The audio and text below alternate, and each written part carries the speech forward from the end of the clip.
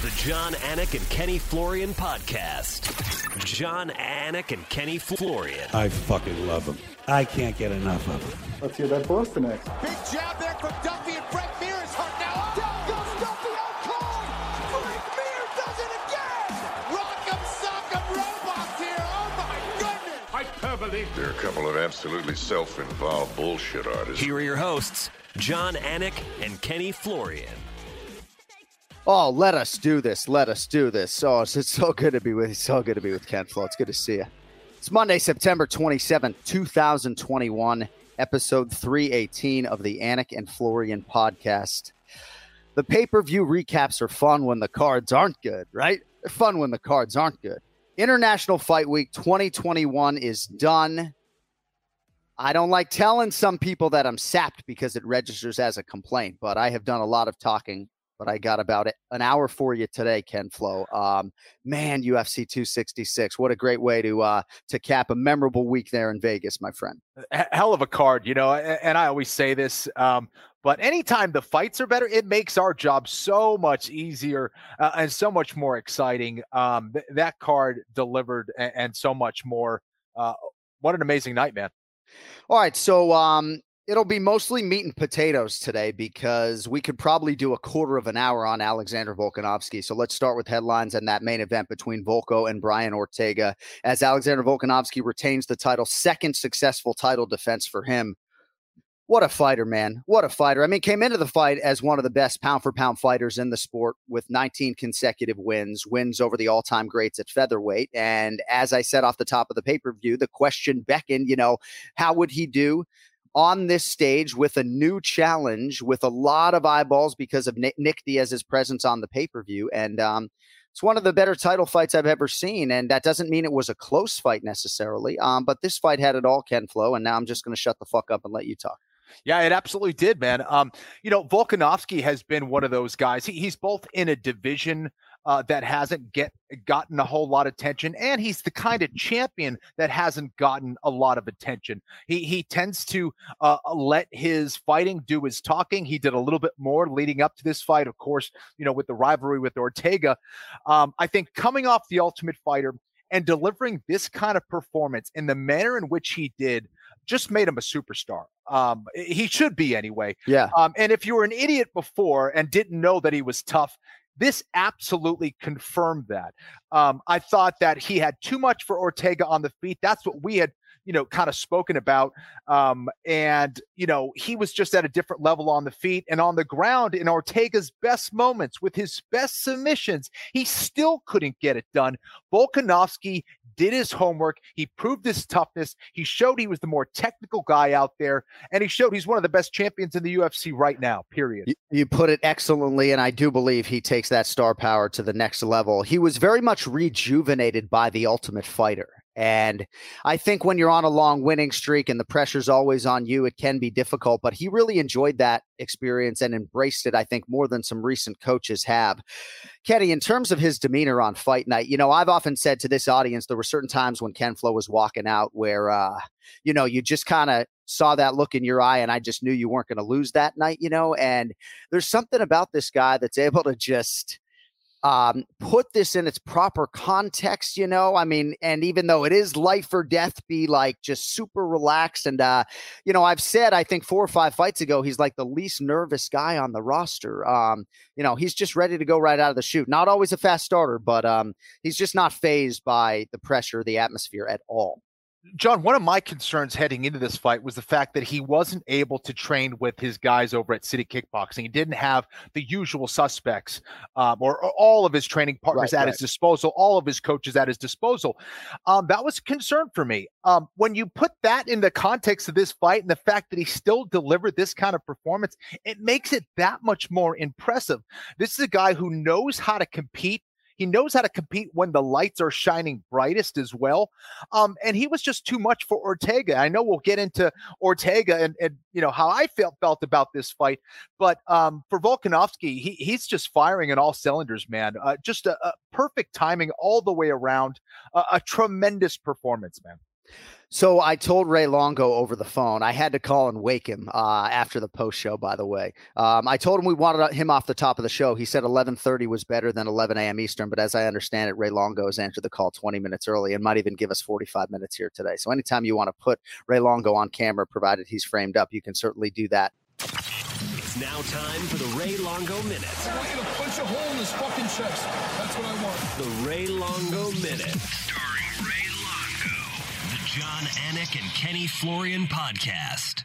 Oh, there it is. Oh, Jesus Christ. Oh, yeah. Oh, we're a lot of snorting. Fantastic. A lot of snorting today, Kenny. There's going to be a whole lot of snorting today.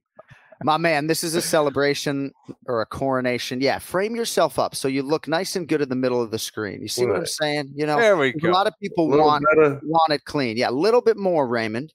A little bit Everybody loves Raymond. Just a little bit more, and there you go. A little bit more. Computer's going to be off the table. Longo. Look at this. Wow. Who else would I rather see on a Monday morning than you two guys? Huh? I'd walk through fire to get to this podcast, Ray. Hey, Ray, when they draw blood from Merab Dvalishvili, what comes out exactly? What comes out? It's not red. I can tell you that. Oh, gosh. All right. Well, it's great to have you with us. Absolutely great. We have a lot to celebrate today. And what time you got to be out of here? No, I'm here for whatever you want. First of all, Kenny, I'm just happy after last week that I finally got a W after all these years. Yeah, I mean, right. You want to bring up some of the losses again? What do you want to do? You want to start off the show like that? I'm on a high. I'm on a high right now. Right. A W without your guy fainting injury, right? Yeah, right. Exactly. I'm just kidding. I'm told you know what side of that I fall. Of course, I'm just kidding. Cody's ready to kill me right now. Yeah. So, all right. So we were talking about Alexander Volkanovski and this title fight. So after Merab's win, by the way, I mean, do you go back to your hotel to watch this because of COVID? Yes. Yeah. All right. We go back to hotel. Yeah, because once you leave the hotel, then you have to. Excuse me. Now I got to really start. I got my throat. I can't even talk. He's still dealing with the effects of Rona. Hold on a second. So you can't leave the hotel unless you go get another hotel because you can't come back. Oh, that's right. That's that type of deal. Right. No.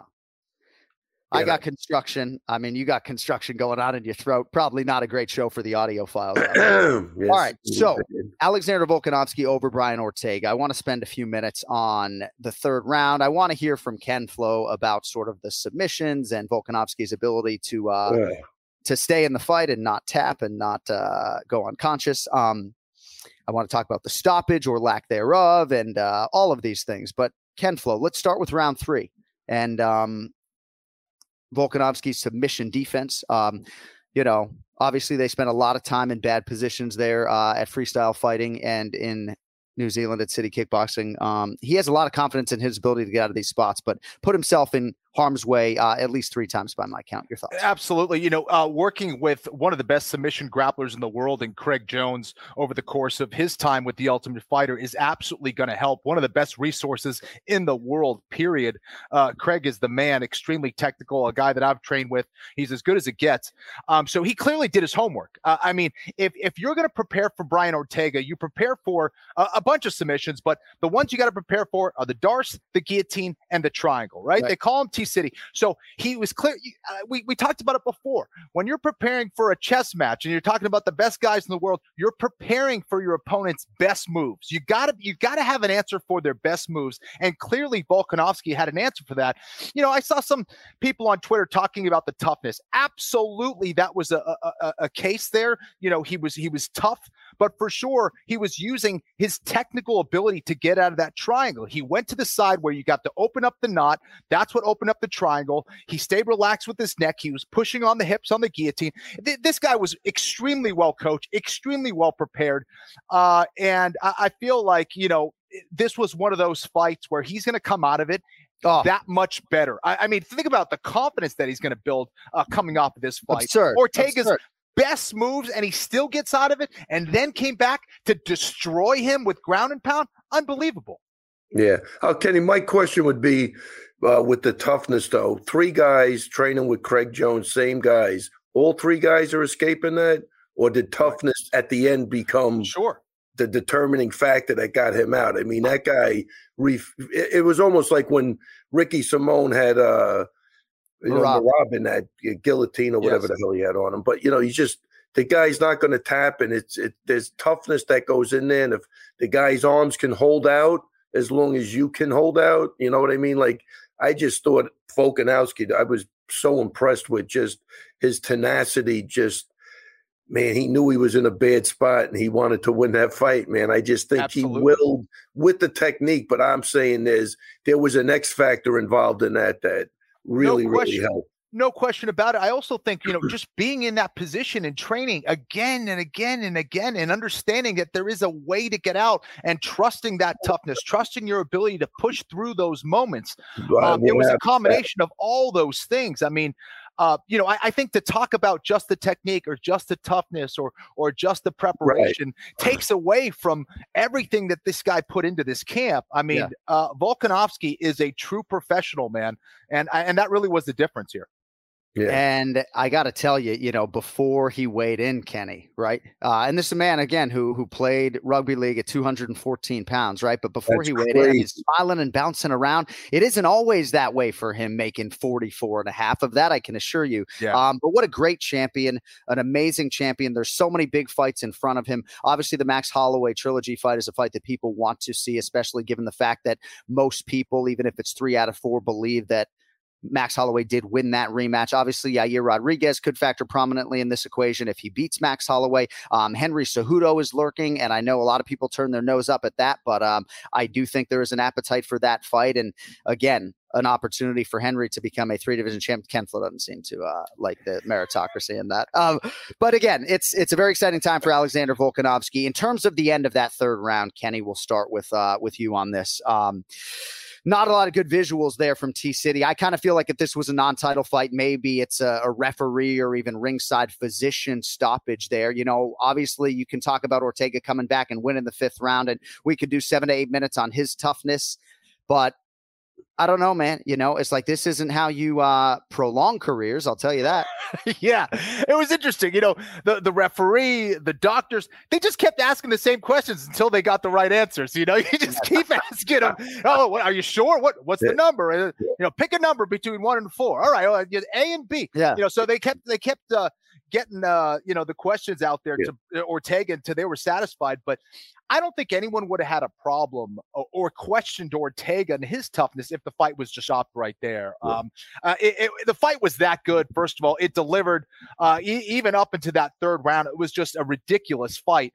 The fact that we got 2 more rounds was great for the fans. How much damage did Ortega, incur during those next 10 minutes? I don't know. I think time will tell. I think in some cases, those 10 minutes can prolong a fighter's career, not taking that kind of damage. Maybe it extends his career a little bit. He definitely took some damage. Ortega is as tough as they come. It's tough to say though, because everybody is different. Everyone reacts to that stuff differently. And, either way, we had one of the best championship fights that I've ever seen. I mean, just an unbelievable performance. And again, you look at Ortega's last fight against Holloway. I mean, that was like Arturo Gatti, Mickey Ward. And then this one was like, Hagler, Hearns, whatever analogy you want to compare it to, was another ridiculous fight. So Ortega has certainly taken some damage over the course of his career. He's a warrior through and through. It was an amazing fight.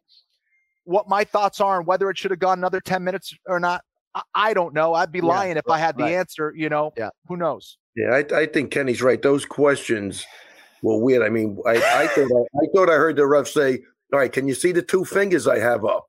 What if I put 3 fingers up? Can you see them? I mean, it was kind of strange, Kenny. I don't know what was going on. Wait, just is your headphones not working, John? Give me a number between 1 and 3. No, I'm just having. No, I'm sorry. I think we lost them. Holy crap! Sorry, no. Sorry, I was just sort of.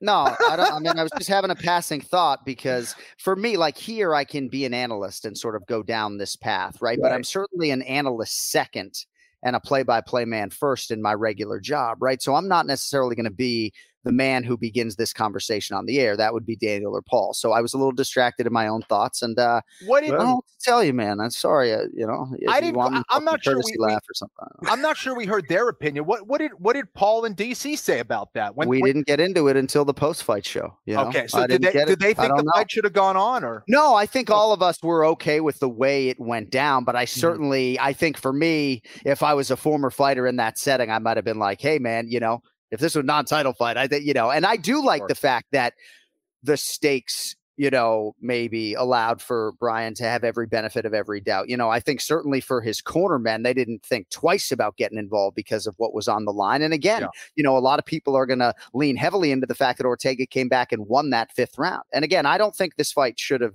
been stopped necessarily, but I do think that they, might as well just walk up to him and say, hey, Brian, the fans and everybody else, they really want the fight to continue. So I know you're compromised. We don't even need to know if you can see or not. We're going to keep fighting. But incredible for both of these athletes. And in that process, John, I think we shouldn't ignore the fact that also was kind of disadvantageous to Volkanovski as well, because it was probably an extra minute or so of time that allowed Ortega to recover. Because he was, it looked like he wasn't even going to make it to his stool after that 3rd round. And so it gave him a little extra time to recover, but whatever. It's amazing to me. Sometimes I get off the air and people still sort of permeate negativity. And I say this with all due respect to the negative source, but people taking issue with us putting this fight over as one of the greatest featherweight or fights of all time because it was 50-44 on one of the scorecards. And, it doesn't have to be neck and neck to be one of the greatest fights of all time. Ortega almost finished that fight a few times. Well, right? That's what makes it a great fight, is that there were moments where this guy who was clearly losing was 1 second away from winning the fight. And that's what brings you off the seat of your couch. You know what I mean? You just start going crazy. So depending on how you define a great fight, that to me is what makes a great fight. It almost, even like with Merab, he was out, but then he comes back. Those are the fights that really get you motivated and jumping around, and technically it was a very good fight. It was a great fight. I don't know who would say it wasn't. Absolutely. And that's why you can't have numbers tell the story all the time. You know what I mean? It just cannot satisfy. That's a case that's a perfect case of what you just said. Yeah. Because you got to give the round to somebody, and Volkanovski definitely gets the round, but that's not an indication of what really happened, because those submissions were deep, man, and there was the excitement and the holy crap. And when you get the whole, when you're doing that to me is a great fight. You know what I mean? Like when you're going back and forth with your emotions, that was like, we were like, oh man, he's gonna, oh my God, amazing. What else do you want from a fight? Right. The best, try going to sleep, right? Try going back to your hotel room and trying to sleep after all of that. So the wins list for Volkanovski is starting to really round out. And this, by the way, is a guy who fought a good strength of schedule before he got to the UFC. He's now 10-0 in the octagon, but you add the Ortega win to 2 over Max Holloway, 1 over Jose Aldo, Darren Elkins, Chad Mendez in there. Pretty heady stuff for Volkanovski, and for the father of 2, couldn't be happier for the man. And for Brian Ortega, this from Aaron Bronstetter on Twitter, in his 2 title fights, and Ken Flo and Ray can see this in front of them too. Ortega absorbed a combined 504 significant strikes. By comparison, Volko has absorbed a combined 539 in his entire 10-fight UFC career. Wow. So, back to the drawing board for T-City, and a lot of big fights ahead for Volkanovski. All right, I want to get to Merab right now, and you can be sure on the back end of the Longo Minute or otherwise, we will spend at least 6 minutes on Valentina Shevchenko, because I have a lot of thoughts on the flyweight division right now. Ray, holy fucking shit. Hide the women and children. Merab Dvalishvili coming back from the ages. So you said to me on the phone after the fight that, you don't have Corey Sandhagen footwork. You understood that you might have to walk into some hell, and Merab obviously is more than willing to give his life in there. What an incredible win for Team Sarah Longo, you fucking maniacs. Now, really, you can't be prouder than a guy like him, because he puts the work in, right? So he has the belief in his cardio, and that's what really gives him the freedom to even last in those situations, because mentally he knows he's prepared. So you got to give it up to him. And I was telling John after the fight, like the last week, I started like, I was trying to. I look, Marlon, for one round. I mean, the guy hits like a mule. I mean, where Marab was when they asked him if there was a game plan. I mean, the game plan was definitely to wear him out. Like in any, make him scramble, hold him against the cage. Like when he said there was no game plan, I'm not saying that that's like. Well, I'm not saying it's like a big game plan, like, move your head this way or, avoid that or this or that. But, I mean, the game, we knew exactly what we were getting into. But, with the last week, Kenny, I was like, look at Henry Cejudo. He's like 125-pounder, man. But he absorbed his punishment and he walked him down and beat the crap out of him. You know what I mean? Like, so, Marab, you're going to I thought it was a defining fight for Marab because this was by far his best opposition. And I said, look, you're going to have to walk through fire to get to this win. I don't think you're getting out of there. His style just, unless he ran across the ring and just kept putting him down, But, and then the day before the fight, he goes, I will die to get the win. I understand what you're telling me. And he looked at the fights, and I think he looked at the knockdown. You got to remember, he knocked out a guy that Marab idolizes. He loves Aljo. You know what I'm saying? So that's a guy he looks up to as the best in the world. And this guy he's fighting, knocked him out. So he started really thinking about it, but that's where we went with that. That's why in between rounds, I think what people don't realize too when you're cornering somebody, I know the guy 8 years. You know what I mean? Like he's technically whatever we do before the fight, we do before the fight. Right. Like it's not like I'm just going in there and screaming at the guy. I know who to scream at, who not to scream at. It's a big difference. And that was why I said, look, you're getting yours now. He had his chance, and we're going full steam, and you got the cardio to do it. Yeah.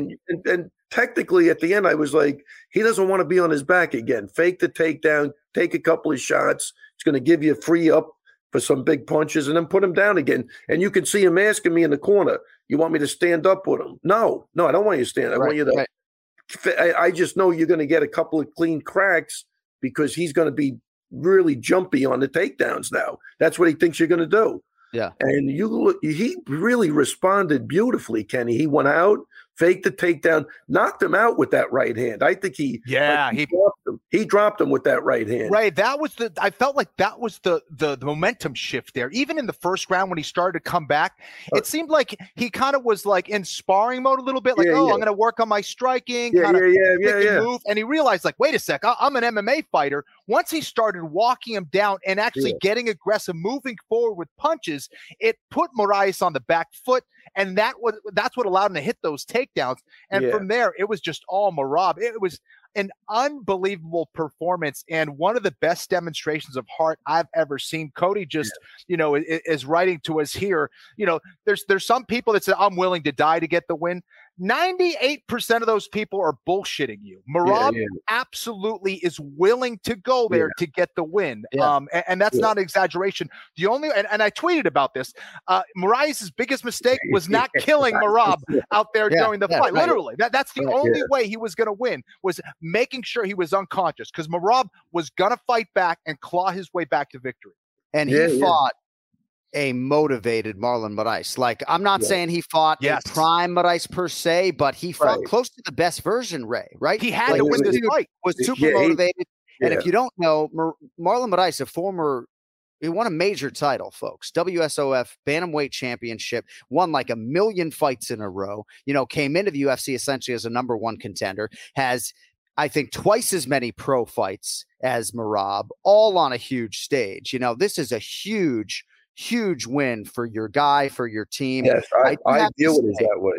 Yeah. And again, we can talk about this as much as you want. Kenny, I want to ask you this. So if I'm Dominic Cruz watching this fight, right, and I watch the referee, and y'all know I love the no-nonsense Keith Peterson, but I got to tell like it is, right? I love Keith Peterson. I love that the Nevada State Athletic Commission is using him, right? I came to his defense in the Cruz situation. But if I'm Dominic Cruz watching this fight, Kenny, I see a referee whose style has certainly evolved from that mistake he made on that fateful night in Jacksonville when it was a title fight and Dominic Cruz didn't get any kind of leash, right?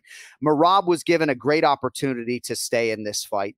And certainly Marlon Moraes seemed to get knocked out and then brought back to by a punch, Yeah. So if I'm Dominic Cruz, Kenny, I'm just being candid with you, and I'm watching that like I'm pissed, And he has every right. I mean, that was a fight where obviously both men were hurt, looked like both men were going out. Both men were allowed to get back into that fight. I think there's a lot more to it, though. It's looking at how the fighter is responding during those moments. Merab was hurt, but Merab was consciously kind of giving himself some space.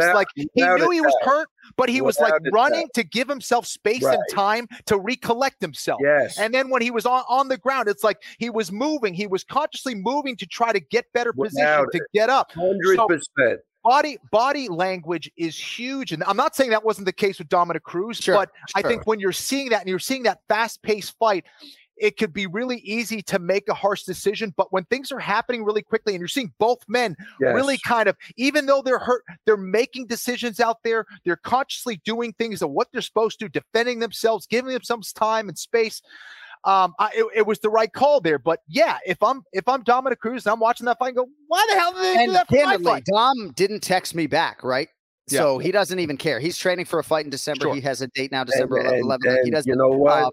And that's the right thing to do. You can't control. You can only control. No, he doesn't give a shit. I'm just saying. But I'm saying, like, in one breath, it's great to see a referee sort of evolve. And maybe Keith would take great issue with me saying this is an evolution, that he stands by that stoppage and this fight should have continued. I'm just telling you, Merab got knocked down 4 times. And to me, Marlon Moraes should have been saved some punishment. You know? I'm not saying that, like, you told me Merab was fine. I take you at your word, you know, and largely I agree with that. I thought Marlon at one point I would have. Okay, you're bringing up an interesting point. Let me frame it like this, because, and I'm biased 100,000%, but I had Merab winning that first round, and to think that he didn't win that round. Now I'm saying this is a great case for judging, I think, because this is trick, right? But here's my point, because you could talk damage, blah blah blah, this and that. When that bell sounded, who was in worse shape at the end of that first round? Who was in worse shape? That's not how you score the round. Why not? It's damage, no? Well, I guess when you phrase it that way, I guess you want to tell me that. You want to tell me Moraes did more damage, but he was in worse shape at the end of the round? Yeah, I guess. No, I guess that's fair. I guess you're trying to. How do you quantify the damage from the knockdown? Yeah, right. Kenny, what do you think about all that? I'm looking for the scorecards. By the way, Kenny, who was in worse shape when that bell ended? Absolutely, it was Moraes, and that's a great point, right? And Kenny, if the answer is Moraes, how the fuck do you make a point that Merab was hurt more? All right, so I got the scorecards. Yeah. So one of the 3 judges gave Merab the first round. So Tony Weeks had Merab 10-9, and the other 2 had it for Marlon, which I think is Cody, send Tony Weeks a shirt right now. Yeah.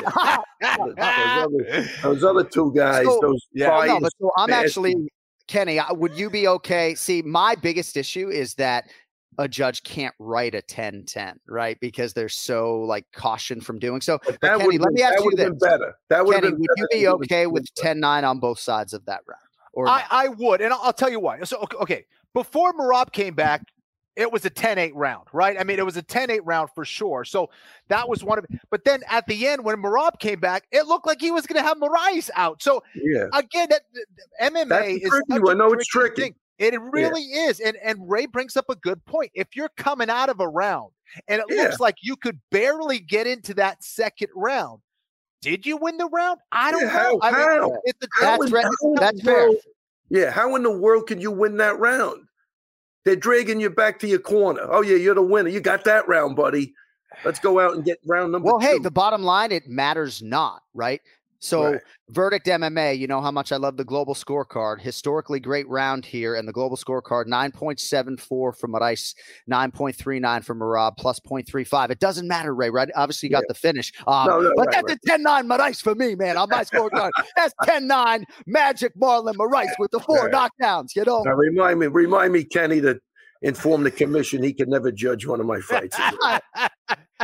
But man, I'm just so happy for you. I hope I didn't wake you, but literally all I can think about when I'm doing that post show is get back to my hotel room to call you. Like I couldn't stop laughing when I called you. Unbelievable. You know what's funny, Kenny? He calls me and I'm watching him talk about the fight on the post show. I swear to God, at the exact time. I was like, this is crazy, you know, oh man. And you know what? Let me just say a couple of things, man. It was great to have Matt back in the corner. I'm glad, not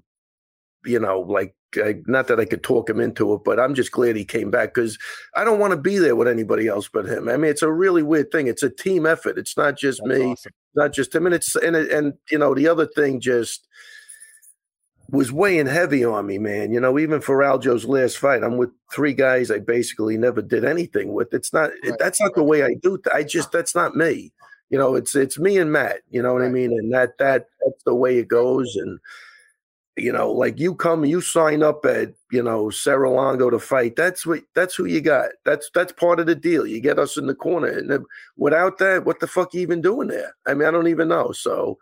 Cody, can you put that into a promo for me, please? A Sarah Longo promo, because we did talk a lot about that on the phone, and that really rings true with me. And Kenny can speak to this, right? Just in terms of the cornering dynamic and what everybody respectfully brings to the table. I get it, man. I get it, and I'm glad he ended his boycott. And really, the NFL if you want to end yours. But on the flip side of that, it means I have to travel with him again, which is just fucking horrendous. So. Right. But look, I watched Matt grow up, right? At 30, I'd walk into his hotel room before a fight, see comic books on his desk. Go, what are you doing with the comic books? Like, really? I'd be shoving them in the drawer. But no, I watched him really grow up. Now he plays virtual reality while we're in the room. So he went from comic books to video. I mean, I don't know. The guy's 50 years old? Is it me? No. 50. I'm just disappointed I never got to cross his wake on this trip and shake his hand, maybe put something in the air. Hey, can we get to Valentina Shevchenko? We get to Shevchenko? There was a lot in the air you missed out on. So Valentina Shevchenko, Kenny, we'll start with you on this. 6 consecutive UFC flyweight title defenses. I don't know if we should spend a lot of time on the fight or the future or what, but not what Lauren Murphy was looking for in terms of this championship opportunity. I thought she would have done more with it. Not necessarily in terms of her having success in the fight, but just maybe taking a few more risks. I love Lauren and Joe Murphy. I'm sure it was hard for them to listen back to some of our criticisms, but there is just a huge gap right now. Even when you talk about an improving Caitlin Chookagian and JoJo Calderwood, who has yet to get a title fight, this gap at flyweight feels particularly big here on a Monday morning, Ken Flo. I'll say this. Listen, I think that, could Lauren have been more aggressive? Absolutely. Does she have the weapons to be able to do it, though? I don't think so. And this isn't a goal. So what's the goal? To not get finished? She's got to do something. I think that, for her not knowing how to approach someone like Valentina Shevchenko was the reason. She just didn't have the skills to be able to go out and do it, even if she wanted to be aggressive. And Shevchenko's just so good at measuring range, where I thought Shevchenko could have been more aggressive. I mean, are you telling me that, she's a big counter striker? You telling me that she wasn't capable of offensively bringing the fight to Lauren Murphy herself? I know she's a counter striker, but why didn't she just go out there? She had her outgunned. Just go out there and take her out. And so I thought, as tough as Lauren Murphy is, skill-wise, she didn't have what I thought was going to be a big challenge for Shevchenko. And Shevchenko was a little bit more conservative out there. It's not really her style to kind of move forward and bring it. She takes a little while to get warmed up. But she's just that much better than everyone out there, man. She just is. She doesn't have many challenges that remain for her. She doesn't take much damage. Even against people who come from grappling backgrounds, she's out grappling them. I mean, she's an excellent champion. It's going to be tough for the UFC to find some serious challenges for her. Ray, I have so much to say on this. What were your thoughts on the co-main event? Oh man, look, that girl is as close to a female James Bond as you're going to get, man. I mean, she's an assassin. That is not an easy task for anybody. And I love Lauren Murphy and her husband. We spent some time, at the weigh-ins and all that stuff together. But this is a different beast, man. I'm going to say, like you're saying, the gap. I don't see anybody. Caitlin's good, man. She's been in the gym, and this girl seems to just Yeah, I don't know. I mean, I'm agreeing with everything you're saying. The gap. Well, let me get to a few of my notes. The gap is just too big. But I mean, first off, to deal with her, if you're going to fight her, you shouldn't even be sparring females. That's the first thing. You got to get 135-pound guys, 25-pound guys that are good. And if you Murphy's primary sparring partner was a guy, you know. Yeah, I mean, but it's got to be. Yeah. It's got to be right, man. This is not that girl's good, man, and I don't see anybody beating her for a long time. All right, so a few of my notes. I just want to spit some of these things at you, Kenny. I just have a lot of thoughts on this fight. So we said on the post-fight show, you know, George St. Pierre, the New England Patriots, dominant champions like Valentina Shevchenko can be great for sport. And her fan base is huge. Like, I do think she is great for sport. But I don't think this championship fight is necessarily great for sport. You know, like there was a time when Valentina was, you know, dominating Holly Holm. Look what she did against Juliana Pena in a main event. You know, these were close fights on paper, up 10 pounds. Like, I don't even think Shevchenko's learning in her fights anymore. Like, Lauren Murphy didn't have a singular moment in this fight. So I don't think that's necessarily good for sport. I agree. But I mean, who's to blame here? I mean, first of all, and the UFC's in a tough spot. They have to make a fight. But if you were to say, and again, I don't want to make this about, you know, criticizing Lauren Murphy because she's as tough as they come. But at the same time, like if you're out there and be like, hey, Lauren Murphy has a chance to submit Valentina, you can't say that. Hey, Lauren Murphy's got some serious power. She could knock out Valentina. She has that one-shot knockout. That's not going to happen. Right. She's going to overwhelm her with combinations. That's not going to happen. She's going to out-wrestle her. That's not really going to happen. So, again, for me, it was just she didn't have the weapons out there, period. And Valentina's got to fight someone. Lauren was next in line. They don't have people. That's just the fact. Valentina just doesn't have any challengers, man. She's destroyed them all, and she will destroy them all. Like, if you're a whale in Vegas, do you consider $150,000 to win 10,000? You know, I mean, maybe. Retrospectively, it certainly looks like free money. So, in terms of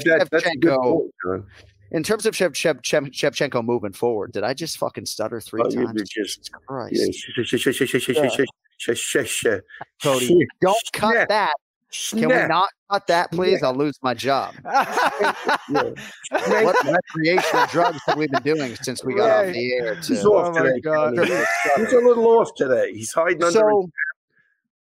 Valentina Shevchenko fought Juliana Pena in a main event in Kansas City, I believe, and destroyed her, right? Juliana Pena is one of the best women on the roster. She's going to fight Amanda Nunes for the belt, and you can be sure that that fight is closer than this one in terms of the betting line. It may not be a close fight, you know, but Amanda Nunes, like, better show, well, when she has to be in shape to make 35, but you can be sure Amanda Nunes better put in close to the training camp of a lifetime, or Juliana Pena is going to put up a real fight, you know, like at least Nunes in these fights.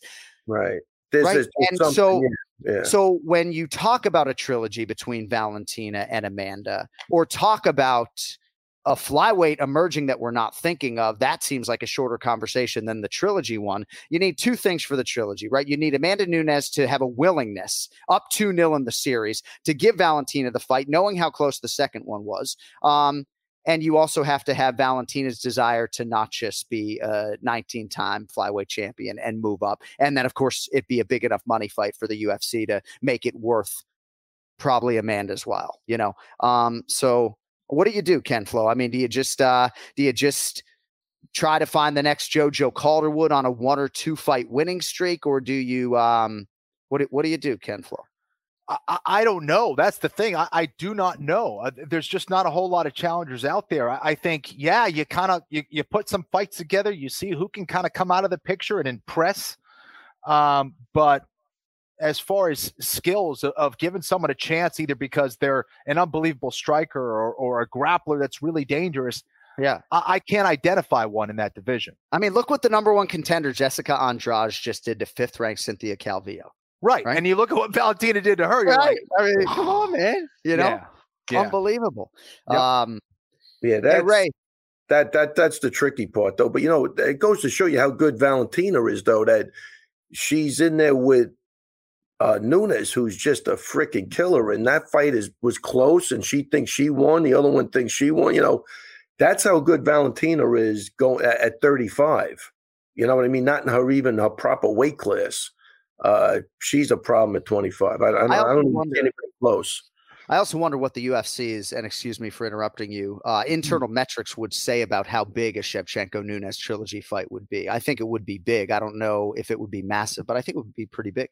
Robbie Lawler and Nick Diaz, round 3 TKO for Robbie Lawler. Ray, we'll start with you on Nick Diaz's return. What'd you make of Nick? What'd you make of Robbie? What'd you make of the fight?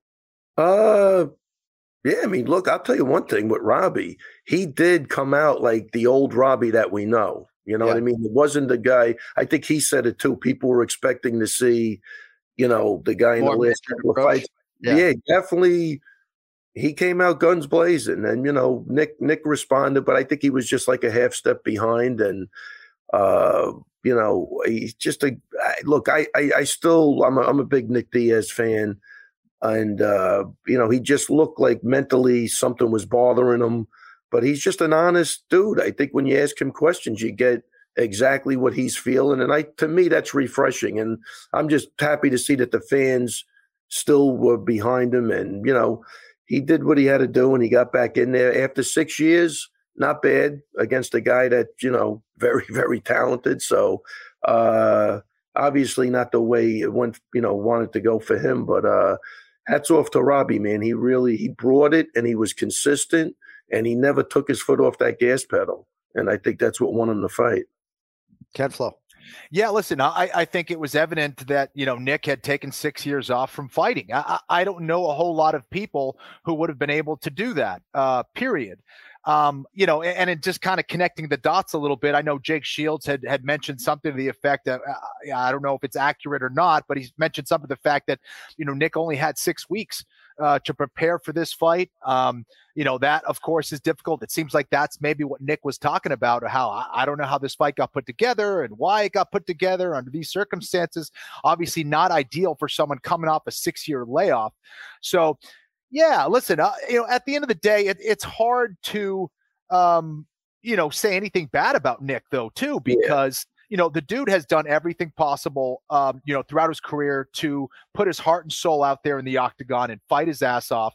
And I think this was one of those situations where, it was a little bit too much too quickly for him. Yeah. Robbie Lawler has stayed active during those 6 years, and Robbie Lawler is no joke.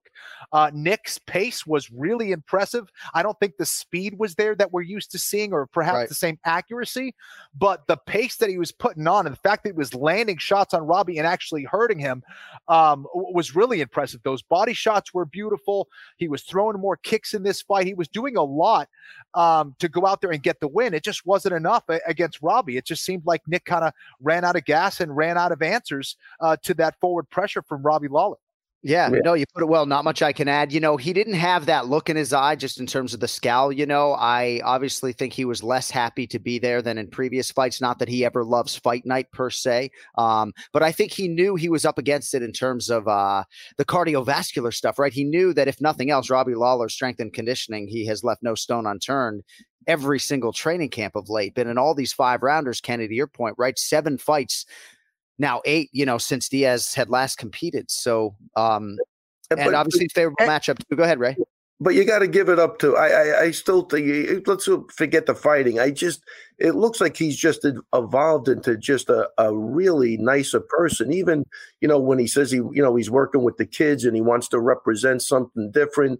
I mean that's a big deal, man. I mean he's a wild guy, and I really think this kid has really, really grown. I like the way he handled it after the press conference. I had that comment. Like he just seems like I always loved him, but he's more likable now to me than ever. Like I just think he's going to try to do the right thing in his life. You know what I mean? I really think that he loves the teaching, and I think he's going to give back a lot on that end, and we'll see where it takes him. But he was very vocal that he didn't even want to do this fight and a rematch, and I think it played into part of the whole psyche of the fight to me. Kenny, did you have something to add in there? Well, I was going to come off of your point about the conditioning, because that's something that the Diaz brothers have relied on, right? I mean, that's kind of at the heart of what they do. They need that conditioning. They need to be able to do that triathlon preparation in order to have and keep that high pace volume. So, yeah, this was a tough one. I do agree with Ray also that Nick is kind of at a different place in his life, in his mind. And, where he goes from here, I don't know. I hope he's finding more peace. It seems like he's leaning, towards that, and Nick has talked shit about me and all that stuff, but I wish him the best, man. I hope he is, able to, conquer those demons and find peace in the martial arts. And that's the beautiful thing about the martial arts. And he has given everything possible in every single fight that he's had. He's got nothing to prove. And I don't think this performance here changes, his legacy at all. No, definitely not. And Kenny, with the jiu-jitsu, when you're giving guys their purple belt or their brown belt, how much it means to these people. Changing lives. Yeah. I mean, it's really unbelievable, because I see it at match, because obviously, we don't belt anybody with the stand-up, but probably something that should be done, because, like, again, it's not about it's just really about making people feel good. And if they feel good, they're going to do better in every aspect of their life. And I think, Nick spoke about it in the lead up on the countdown with the kids, and he held to it. I thought he handled himself like an absolute gentleman after the fight in defeat, which has got to be hard for him. He already beat Robbie. And I thought there's a realness in him. I don't know if I'm the only guy seeing it, but man, 100%. I get bullshitted by so many fucking people on a weekly basis that I get a guy like him, man. I'm fucking happy. Oh, realist to the real. And we should also credit Robbie Lawler, not just for the performance, but he's evolving too. Right in our fighter meeting, he said what he loves about this stage of his career is giving that wisdom back to his teammates at Sanford 100%. MMA. And this was a Robbie Lawler that didn't always embrace, obviously, that aspect of the sport and didn't have the experience nor wisdom to offer maybe at times. But it's a big win, obviously, for Robbie Lawler, sets him up for another opportunity. I do hope we see Nick Diaz in 6 months or so, Kenny, because I do believe he wants to fight, and there are obviously fights out there. Maybe you pivot off of like a Masvidal dream at this point and go to maybe a Matt Brown or something. But I think there are a lot of different options for Nick Diaz, who is dealing with a lot. But man, like when I was first getting into MMA, like 05, 06, like hardcore, this was the guy, right? Like Nick Diaz was the guy that I was like telling my friends to watch. Like, if you don't like the sport, just look at this motherfucker, This was the fight to make. They matched him up beautifully against another legend in Robbie Lawler. I thought it was the right call here. To me, it just, didn't pan out for him. And I think we got to give a lot of credit to Robbie Lawler for dealing with that amount of volume and continuing to come forward. And man, he fought a great fight. He fought a great fight, man. And Robbie, it looked like Robbie really wanted to be out there. He wanted to get that one back against Nick Diaz. And to see these two legends go out there and perform like they did, I thought was an awesome one for the hardcore fans who've been watching this sport for a long time. It was great to see, and a great win for the legend Robbie Lawler. Yeah, and two guys that really do keep it real on different levels, but they keep it. Robbie, you just listen to him talk. Yeah, 170, 185. I'm ready. I trained. It doesn't matter. I mean, he's just got another refreshing look at anything. He's not talking shit about nobody. They try to draw him in with questions to make. That's not me. I'm not. Right. I don't. I mean, I think he's. I like you said, John. Look, I met him back when we did the show in 2007, maybe, or whatever it was. He was a great guy, even when he was with like Hughes, and there was the the confrontations with Matt and all that. Robbie was always a great guy, right from day one. First day I met him, and he's become just a better guy. And that, for me, because I've been around so long, I love watching that. I love watching guys evolve and make a contribution, and like he says, with his teammates and stuff. But again, listen to him talk. He keeps it simple. And he's not going to engage in any negativity. Yeah. You know what I mean? And both guys, great on different reasons. So Kenny probably doesn't remember this, but Kenny was talking to Nick Diaz after a UFC pay-per-view. I was like, I got to fucking walk over. This is my chance to shake Nick's hand. So that was when I met Nick Diaz for the first time as I interrupted those two jiu-jitsu black belts, whatever they were talking about. I remember it well. All right, a few other things on UFC at 266 before we spin it forward to UFC Fight Night, Santos versus Walker. By the way, you know how sometimes they'll say, oh, that win is going to age well. Like in 5 years, that MMA win is going to look even better because the guy he beat, this tattoo is aging pretty well, right? 209. Like Ken, if you had to get an area code tattooed on your body, right, representing any fighter in the UFC, you probably fucking go 209. So in hindsight, John, you got a good point there. How many years misunderstood thing in my life. How many years has that been? I got it in March of 2016, but it's so misunderstood. For people who were in our ESPN MMA live chat, they get it, right? But it's like, I wanted the fucking tattoo, okay? Yeah. You know? I didn't necessarily think he was going to win the fight, but and how crazy was that stat? 209 months since they last fought each other. Yeah, how crazy! When are you getting a 516 to honor me on your? Is that a joke?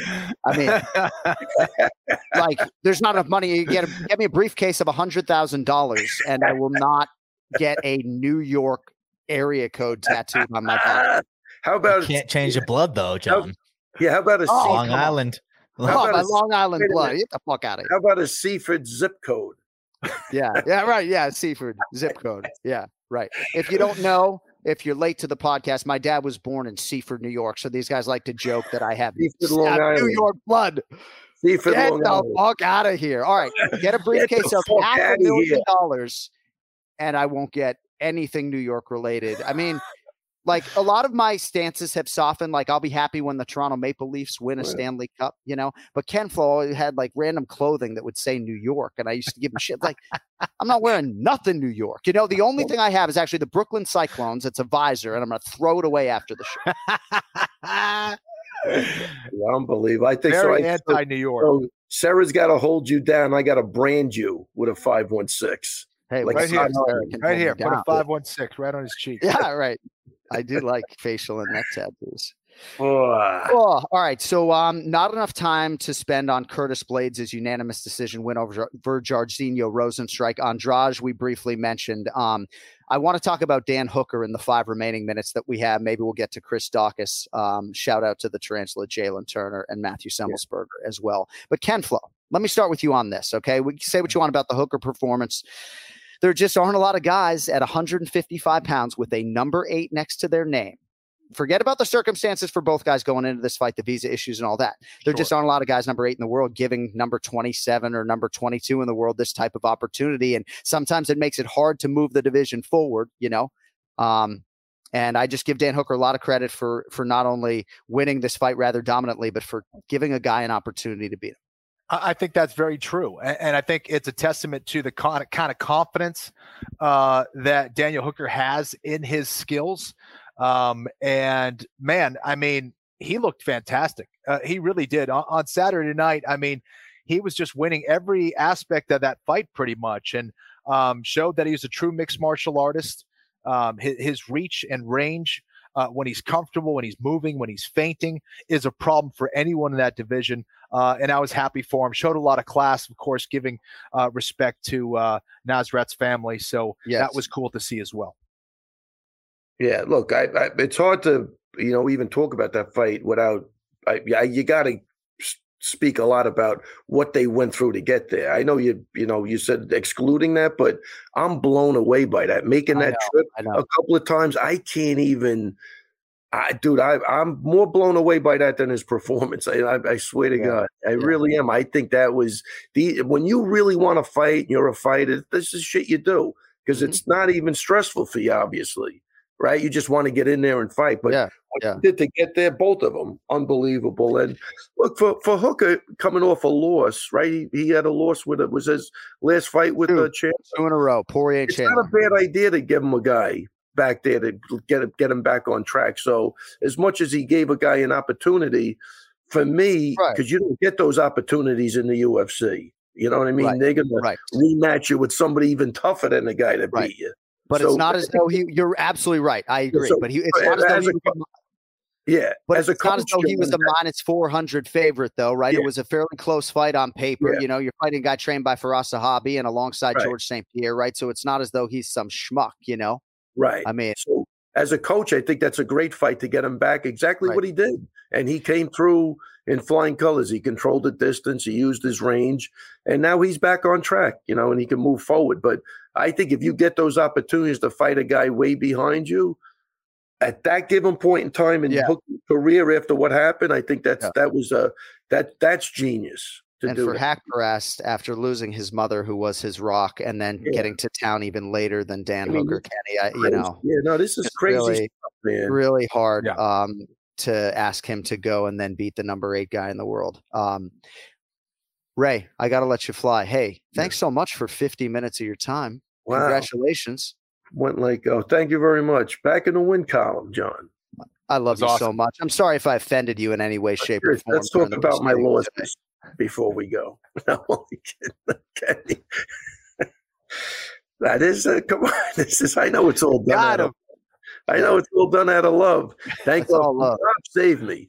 I couldn't have come on this show with another W in my long list of W's. I couldn't have done it. Right. Yeah. You weren't going to come on if you lost the fight. Yeah. That's right. No, Rob, if you're listening, man, the heart of a warrior. I can't believe what I saw, but he does do the conditioning. Yeah. He puts the time in. And for all the young guys out there too, you get hurt, you got to keep moving. You have to keep moving. That's why I'm going to say, I think Peterson did a great job all the way around. Because I think if he would have stopped that fight, you know, in the first round at the end, or even at they would have went berserk on him. Like, oh, you gave that guy a chance, but you didn't give him a chance. So, of course, you know, and just he was consistent. He was consistent throughout that fight. I thought it was. He was consistent throughout the fight, and that's really, I think, what you want. But you know, it's funny. I had one other quick story. Marab at the end of that second round said he goes, I really did not want to hit him anymore. He did feel bad, and he said as soon as he let up, that's when Moraes got up and went for the takedown. He goes, fuck this. I gotta finish. Yeah. I can't take the chance. The guy came back. Yeah. You know, he got up, but he did say for a while, he goes, it didn't seem right. And, you know, and Marab, you could tell by talking, you're not meeting a nicer guy. He's just that nice of a guy. I can't say enough. I've been talking about him, but I still can't say enough great things about him. So great night. Glad the team's back on track. And I'll talk to you guys next week. Hey, have a great day and a better evening. Great stuff. A great day and a better evening. You like that? You like that positivity? Yeah. Yeah. Great day, better evening. My longtime best friend, Brian Montgomery. You know, fucking crazy dude. Hilarious. But he always say, have a great day and better evening. He's also the inspiration for Yo Later, how we close the show every day. Or every week, I should say. Yo fucking later. All right, Ray, get on out of here. All right. Take it easy, guys. Yeah, Ray. Congrats, man. Ray Longo Minute every week here on the Anik and Florian podcast. I don't know who's teaching striking defense there for Team Sarah Longo, but no, I'm just kidding. Totally kidding. Marlon's amazing. Kenny, before we move along to the main event challenge, I don't know if you saw Chris Dox win over Shamil Abdurakhimov. I don't need to talk about the fight. I just wanted to get this point out there. You can respond or you don't have to. Chris Dox is 4-0 in the UFC as a heavyweight, weighing at 231 pounds. I don't think he can make light heavyweight, but he's getting smaller now because after 10 years as a member of the Philadelphia Police Department, he is now taking a leave of absence. And he didn't always have the resources to go all in on this career. Now, obviously, he does. And, you know, he said this week, not to us directly during his media, that he wants to go down as the greatest UFC heavyweight of all time. And when I said that on the air, Daniel Cormier kind of laughed. Not that he was laughing about Dawkins' inability to do that. But I would submit to you, like, why fucking not, right? And in an era in which we are applauding people for self-belief, right? Now he's actually able to be a full-time fighter, right? Mm-hmm. Certainly, when you're in the 25th district in Philadelphia fighting crime, you know, you're not as freaked out by Shamil Abdurakhimov, right? So there's a lot of upside there too. I'm just saying, like, why can't this guy be the UFC heavyweight champion? Yeah, absolutely. And listen, I think after experiencing, a few fights in the UFC, you start to kind of see your potential. Go, wait a sec, I'm doing well here, and I could put more resources into this. I can invest more time into my training, and you start to see that as a possibility. But what are you supposed to do? See yourself as the second best? You got to look at yourself as the best or trying to be the best. So it's great to see. Every time we see Dawkins, we see a leaner, meaner version of him. Yeah, and he is getting better. He's taking it more seriously. You can see the results. Yeah. And Shamil is not an easy guy to finish, man. I mean, how many guys have been able to get a finish like that on him? So I thought it was an awesome performance for him, man. And I'm excited that he's able to, be a mixed martial artist full time now. And I'm telling you, like, that dude can go 25 minutes, man. That's the thing. It's like, you don't need a 6-pack to go 25 minutes, Right. Like, I'm no physiologist or whatever, in terms of the body. I'm sure Kempflo will tell you a lot about, you build a lot of your body fat, in your formative years and in your 20s and 30s. And, it's like for me, like, it's going to be hard for me to get a fucking 12-pack, I've got a fucking 1,200 cal, because, I'm paying for some of my bad dieting earlier in my life. Now I eat super fucking clean because I'm training for an amateur bantamweight fight. I got as low as fucking, now all these fight challenges, I got as low as 144 in Vegas. You motherfucker, baby. I'll make 35 fucking next month. There we go. Let's go. We'll get down to 25 like Cody Garbrandt. All right. Great stuff on UFC 266. UFC is live this weekend, wall to wall on ESPN Plus. It is UFC Fight Night, Santos versus Walker. Let's get to the main event challenge. It's the main event challenge. Anik. The time is most definitely now. Florian. I finish fights. I'm gonna do everything possible to win. The main event challenge. The John Anik and Kenny Florian podcast. All right, here we go with some predictions. We welcome on today Josh Penland on Twitter. You can find him at JoshP_UFC picks. And when I see you wearing the One More Sleep t-shirt that you presumably bought in support of me on millions.co, it's like, send me your Venmo. I need to pay you back. It's like, I feel bad, Kempflo. Guys coming on here making picks, paying for my shirt. I'm not worthy. Good to see you, Josh. Yeah, I'm happy to do it. And you guys have been providing me entertainment it's been like 6 years now. I've always been listening, so we'll call it even with that. I appreciate it. Awesome. So how long have you been picking fights? I've been tracking my bets for about coming up on 4 years now, and I've been doing it for about 7 years total. Good for you. So, yeah. You can tell. See, leading with the fact that he's tracking his bets. You're the fucking man, Josh. A lot of people out there are like, oh, yeah. Track your fucking bets, right? That's all you need to do, right? And then people will know exactly how good or bad you are. All right, let us get into it. I know Josh knows his stuff, and it's always interesting to have a new guy on to make picks against Ken Flo. We're going to go 5 fights on the main card. Go as long or short as you want. Aspen Ladd, -210. Macy Shasson, +175. I'm really excited to see Aspen Ladd back. Little backdrop for you. She knocked out Yana Kunitskaya. That was late 2019. Was going to face Juliana Pena.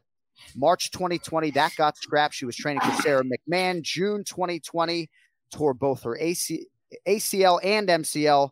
Ends a 2-year layoff. 2 months later than expected, though, against Macy Shasson. This was going to go down in July, some COVID-19 issues. Big fight for the division, Josh. Ladd, about a 2-1 favorite. Who do you have?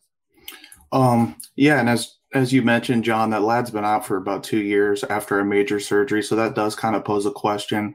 But that said, I still think this is a pretty good stylistic matchup for her. Her best weapon is typically her wrestling. She's landing nearly 2.5 takedowns per fight. And then whenever she gets you on the mat, her top control is suffocating. And Macy's kind of shown to struggle there from time to time. So that said, give me Aspen Ladd to get her ground game going and get a big win after the long layoff.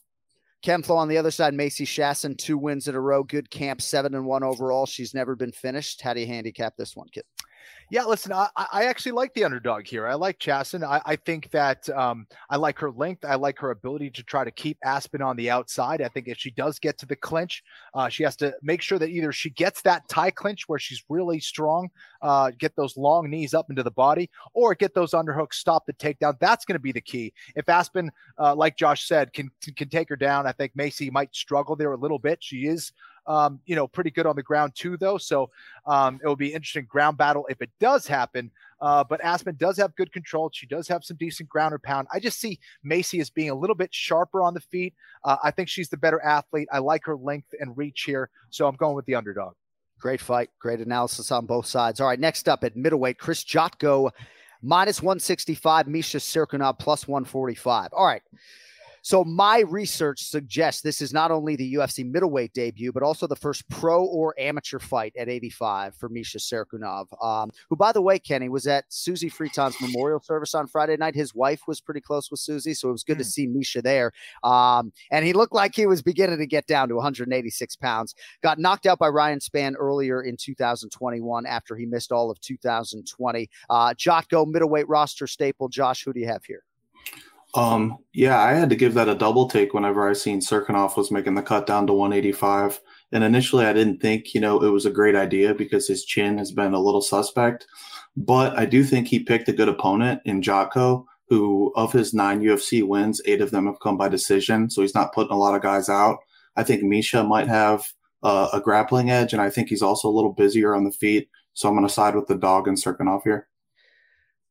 This is an interesting matchup, Kenny. Jotko's an interesting guy. Fun striker to watch when he's on. Was 14-0 when he made his UFC debut. Kenny, you called a lot of his early fights. He got to 19-1 and was in the rankings when he started 6-1 in the UFC, then lost 3 in a row, kind of left for dead, rallied to reel off 3 in a row before running into Sean Strickland. So maybe a ceiling as to the overall trajectory for Jotko, but what do you think about this matchup here this weekend? Yeah, I do think, he cooled his engines a little bit. And I think we saw him a little bit, maybe stifled by the lack of grappling skills a little bit. And that's where Misha is going to shine here.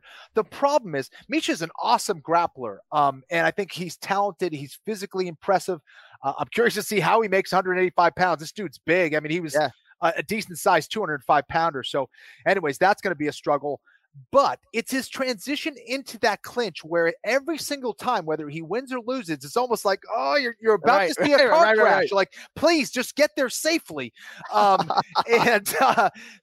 I against Jotko, I see Jotko catching him and maybe hurting him. And again, anytime you're cutting down in weight, I saw it when I experienced it going down to 145 pounds. You're going to be dehydrated. Your brain's not going to be able to take the same kind of impact. And that's what worries me here for Misha. He's a tremendous grappler. It's just as he gets into that clinch, that's what concerns me. I like Jotko here. I see him getting it done, and this would be a big win for him. And Pahumpa figures to be a big resource in the corner, I believe, of Chris Jotko. I will tell you, our guy Pahumpa got very sick and went to Brazil and had surgery and is healthy and preserved, but he has not been in South Florida for the bulk of Jotko's training camp. But if memory serves, those two do work together. And if not, I'm a complete fucking asshole. All right. At welterweight, Nico Price -140, Alex Cowboy Oliveira +120.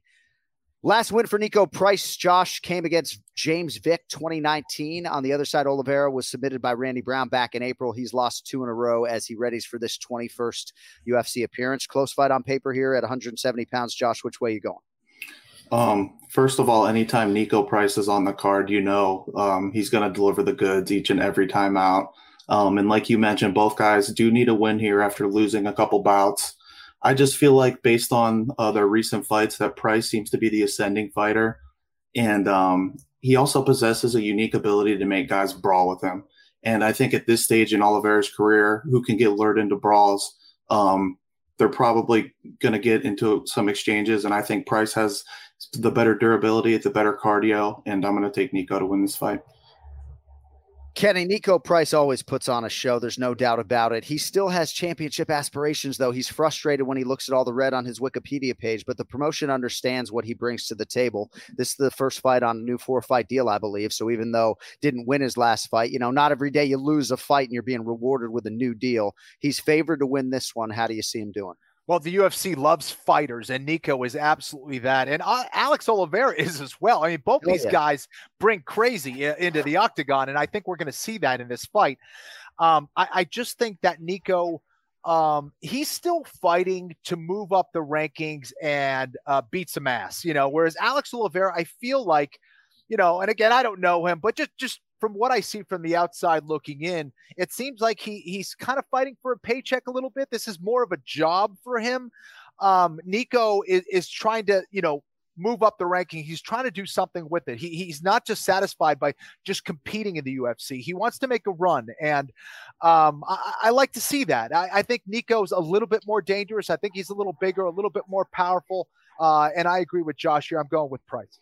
And again, it's just it's a good read by you, man. It's like Nico is so married to the game. I mean, he does have a wife and 5 kids, but dude, he's obsessed with this and being great. I just can't emphasize that enough. I don't know Alex Cowboy. That matters. Well, absolutely matters. All right, co-main event at middleweight. I don't know how Kyle Dawkins couldn't be inspired by what his brother did over the weekend on his 32nd birthday. So Kevin Holland minus 150 here in the co-main event against Kyle Dawkins, who comes back plus 130. We'll need the round in the method of victory here, Josh. So Kevin Holland 0-2 this year. Both of those 25-minute main event losses to Derek Brunson and Marvin Vettori. And on the other side, Dawkins kind of a hard luck 1-2 in the UFC. He's fought a very difficult schedule. He's been competitive, coming off a loss to Phil Hawes earlier this year. What do you think of the co-main event, Josh? Who wins it, and how do they get it done?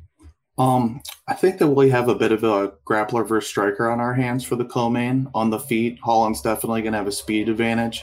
He's got a 5-inch reach advantage that he also uses well, and I think he's the cleaner striker.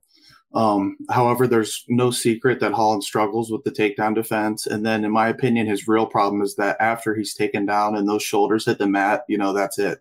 There's a process to returning to your feet, and he just doesn't do it. And so until proven otherwise against a guy who will grapple, I'm going to have a hard time backing Holland. Dawkins is averaging 6 takedown attempts per fight. He's nearly hitting 2 takedowns per fight with 7 minutes of control time per over his 4 UFC bouts. So I expect Holland to have some early success in the striking realm. Dawkins is going to push this one to the fence. He's going to get the takedown. I think Holland will have more of a sense of urgency with his last 2 fights being controlled on the mat. And I think it's going to cost him, and Dawkins is going to sub him in round 2. Look at that. Nicely done there on the way out. I kind of feel like these Dawkins boys need a nickname. I love when fighters don't have a nickname, right? But Chris Dawkins is 3 syllables. Kyle Dawkins is 3 syllables. Not a ton to work with for Bruce Buffer and guys like me. Imagine if you put like a Philadelphia's Finest in front of it, or some play on words with Philly in the middle. It's not like he knocks a guy out. We can be like Christopher fucking Dawkins. I might go Christopher maybe. Man, I am on one today. Kenny, who wins the co-main event? Listen, I thought it was a great breakdown by Josh. I agree. Listen, I think Kyle Dawkins, has the ability to win this fight. He's really good at, dragging guys into these dog fights and, just getting scrappy out there. I think that Kyle is a decent striker as well. Kevin might be a little bit sharper, a little bit faster perhaps, but Dawkins has a lot of tools as well. I think he's, pretty big for the division. And I think, he has a little bit more ways to win as well. He can take it to the ground. He can win by submission or TKO. And for that reason, I'm backing Kyle Dawkins as well. And how does he get it done? Let's go second round TKO. All right. There you go. Main event, Thiago Santos, minus 170. Johnny Walker Blue, plus 150. Little background for you. Thiago Santos has lost 3 in a row, last of which came against Alexander Rakic, UFC 259 in March. He's now 2 full fights back since the knee injuries, which is good. Just announced that he's having his first baby girl, by the way, with Yana Kunitskaya. Johnny Walker on the other side coming off a win. It was a while ago, a knockout of Ryan Spann last September. Then he was in line to face Jimmy Crute in March at UFC 260, pulled out with a chest injury. First UFC main event, Josh, for Johnny Walker. 5th headlining spot for Thiago Santos, who, of course, fought John Jones for the UFC light heavyweight title. Santos Walker with rounded method of victory. Josh Penland, who do you have? Walker is extremely dangerous early on in fights. He brings the heat from the opening bell. Since 2017, Walker has finished 9 of his 10 wins, and 8 of those 9 came in the opening round. Just a major knock on Johnny is he can't sustain that early form deep into a 3-round fight, nonetheless a 5-round fight like this weekend. I think he's going to have about 7 minutes to win this fight, and then the momentum's going to swing. There was a time when Santos was a madman in the octagon, but I think recently he's shown more patience, defensive responsibility, and I think that's going to be a real key in this bout. I think he's the more skillful and technical fighter. He has the better cardio. He has the 5-round experience. As long as he can keep his back off that cage early on, stay away from those elbows, those knees, I think that Santos is going to win this fight, and I think he's going to finish Johnny Walker by TKO in round 3. Look at us. Josh Penland ready to go like a mother today. Kemflo, what do you think about this main event? I mean, experience should count for something. Johnny Walker's got a lot of it, but not in the UFC. I mean, Santos, has been here forever, has been in so many big spots. What do you make of the matchup and the fight that is in front of us this weekend? This should be a fun matchup. I do not see this one going the distance. Both guys have serious firepower. Johnny Walker has been one of those guys that we haven't quite seen kind of develop or fulfill his potential. And a lot of that is because of kind of him ignoring, it seems, his grappling game. So I think that's where, he's going to be susceptible to most guys. I don't think that's necessarily the case here against Thiago Santos. Of course, another very dangerous striker. But I agree with Josh that Thiago is a little bit cleaner with his technique, a little bit more consistent now, but still dangerous in round one himself. And I think if they trade shots, I think Santos will find a way. I think Johnny Walker is going to bring the fight to him. He's going to get overly aggressive. I think Santos wins this by knockout in round one. Easy night for the broadcasters then. Yeah. All right. If you want more from Josh Penland at JoshP_UFC picks. Great job today, my man. Thank you for hopping on, and we will not lose your number. Appreciate it, guys. And best of luck to everybody out there on their action this weekend. Thank you, my man. Josh Penland with us for the main event challenge this week. All right. If you want merchandise, AnikFlorianPodcast.com. What's the code? Anik? I think ANIK might get you like 15% off. Cody, sorry. If you want the One More Sleep gear, that's at millions.co. Don't forget FlowTube. Why aren't you calling it FlowTube? I should. Oh, it's Michael Bisping's YouTube page. It's Kenny Florian's YouTube page. It's fucking FlowTube. And it gets a plug every week here. I like it. When's your next PFL broadcast? Let's see. October 27th. We have the championships, kid. All right. Yeah. It's probably nice having a little off season. UFC doesn't know anything. You got a little break. Yeah. Exactly. No robot fighting for a while. No robot fighting for a while. That's maybe a couple voiceover pickups, but other than that, we're good. All right, good stuff. And I got the weekend off. I'm excited to. I'm really excited to watch Lad back. I really am excited to watch her against Macy Shasson. To see how that will go, and if one of them can potentially emerge as a 35-pound challenger. All right, before we get on out of here, Kenflo, just curious if you had any thoughts on John Jones, other than the fact that it is overwhelmingly disappointing. I spent 45 minutes with the guy backstage at the UFC Hall of Fame. I mean, and he's so engaging one-on-one, right? Looking you in the eye. His cell phone's nowhere to be found. He's asking about your kids. He's asking me about the job. Like, he really gives a shit. All his teammates were there. His family was there. They all seemed united. They were so happy for John. He fucking crushed the speech. And then he probably crushed a bunch of Red Bull and vodka, I mean, but no, obviously it's disappointing. And, I think it's asking a lot of his handlers and his friends to, help him in these situations. And, obviously it didn't take him long to be in Vegas for a disaster to strike. And now we just await the next update, I guess. Yeah, I mean, this is a tough one. John is just so damn talented, man. One of the most impressive competitors that I've ever seen inside the octagon, and he has brought a lot of chaos into his life outside of it, and it's been unfortunate. I don't have the details. I don't know exactly what the hell is going on and what the circumstances are. Yeah. I don't think it would be fair for me at this point to make any assumptions here, but John has found a way to get himself in trouble. I hope he's able to get himself out of it in some way, shape, or form, and refocus here. But it's been a story that we've heard again and again, and it's tough. It's tough because he does show some qualities of really being a nice guy, and he's extremely talented at what he does best, and that's fighting the octagon. And it's just been a lot of issues outside of it.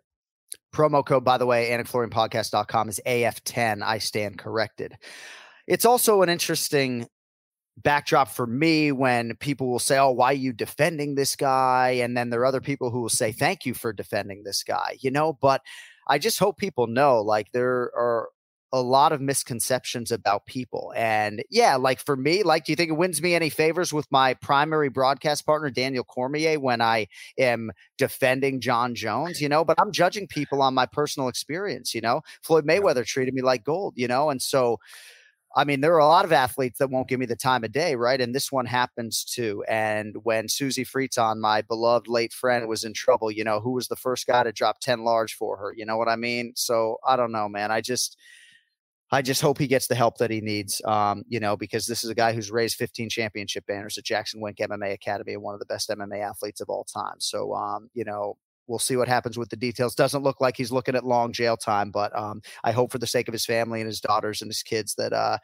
he can right the ship, because that's who I think about the most. When I said a few months ago and was quoted sensationally as saying that John had bottomed out, it's hard for the kids, as they get older and they have cell phone, it's just hard. Yeah, absolutely, man. All right. Appreciate everybody indulging us today. Hope you enjoyed the show. We are back next Monday. We'll see who emerged in the main event between Thiago Santos and Johnny Walker. And then Mackenzie Dern has her first main event in the UFC coming up on October 9th. We'll get into all of that noise. Thank you to our guests, Ray Longo and Josh Penland. Our executive producer is Cody Merrow, the lifeblood of this very program. Thank you, Cody. We'll talk to you all next Monday. For Ken Flo and John Anik, thank you all for listening, for watching. Tell your friends if you want if you're upset that we only have fucking 22 subscribers, tell your friends. Yo,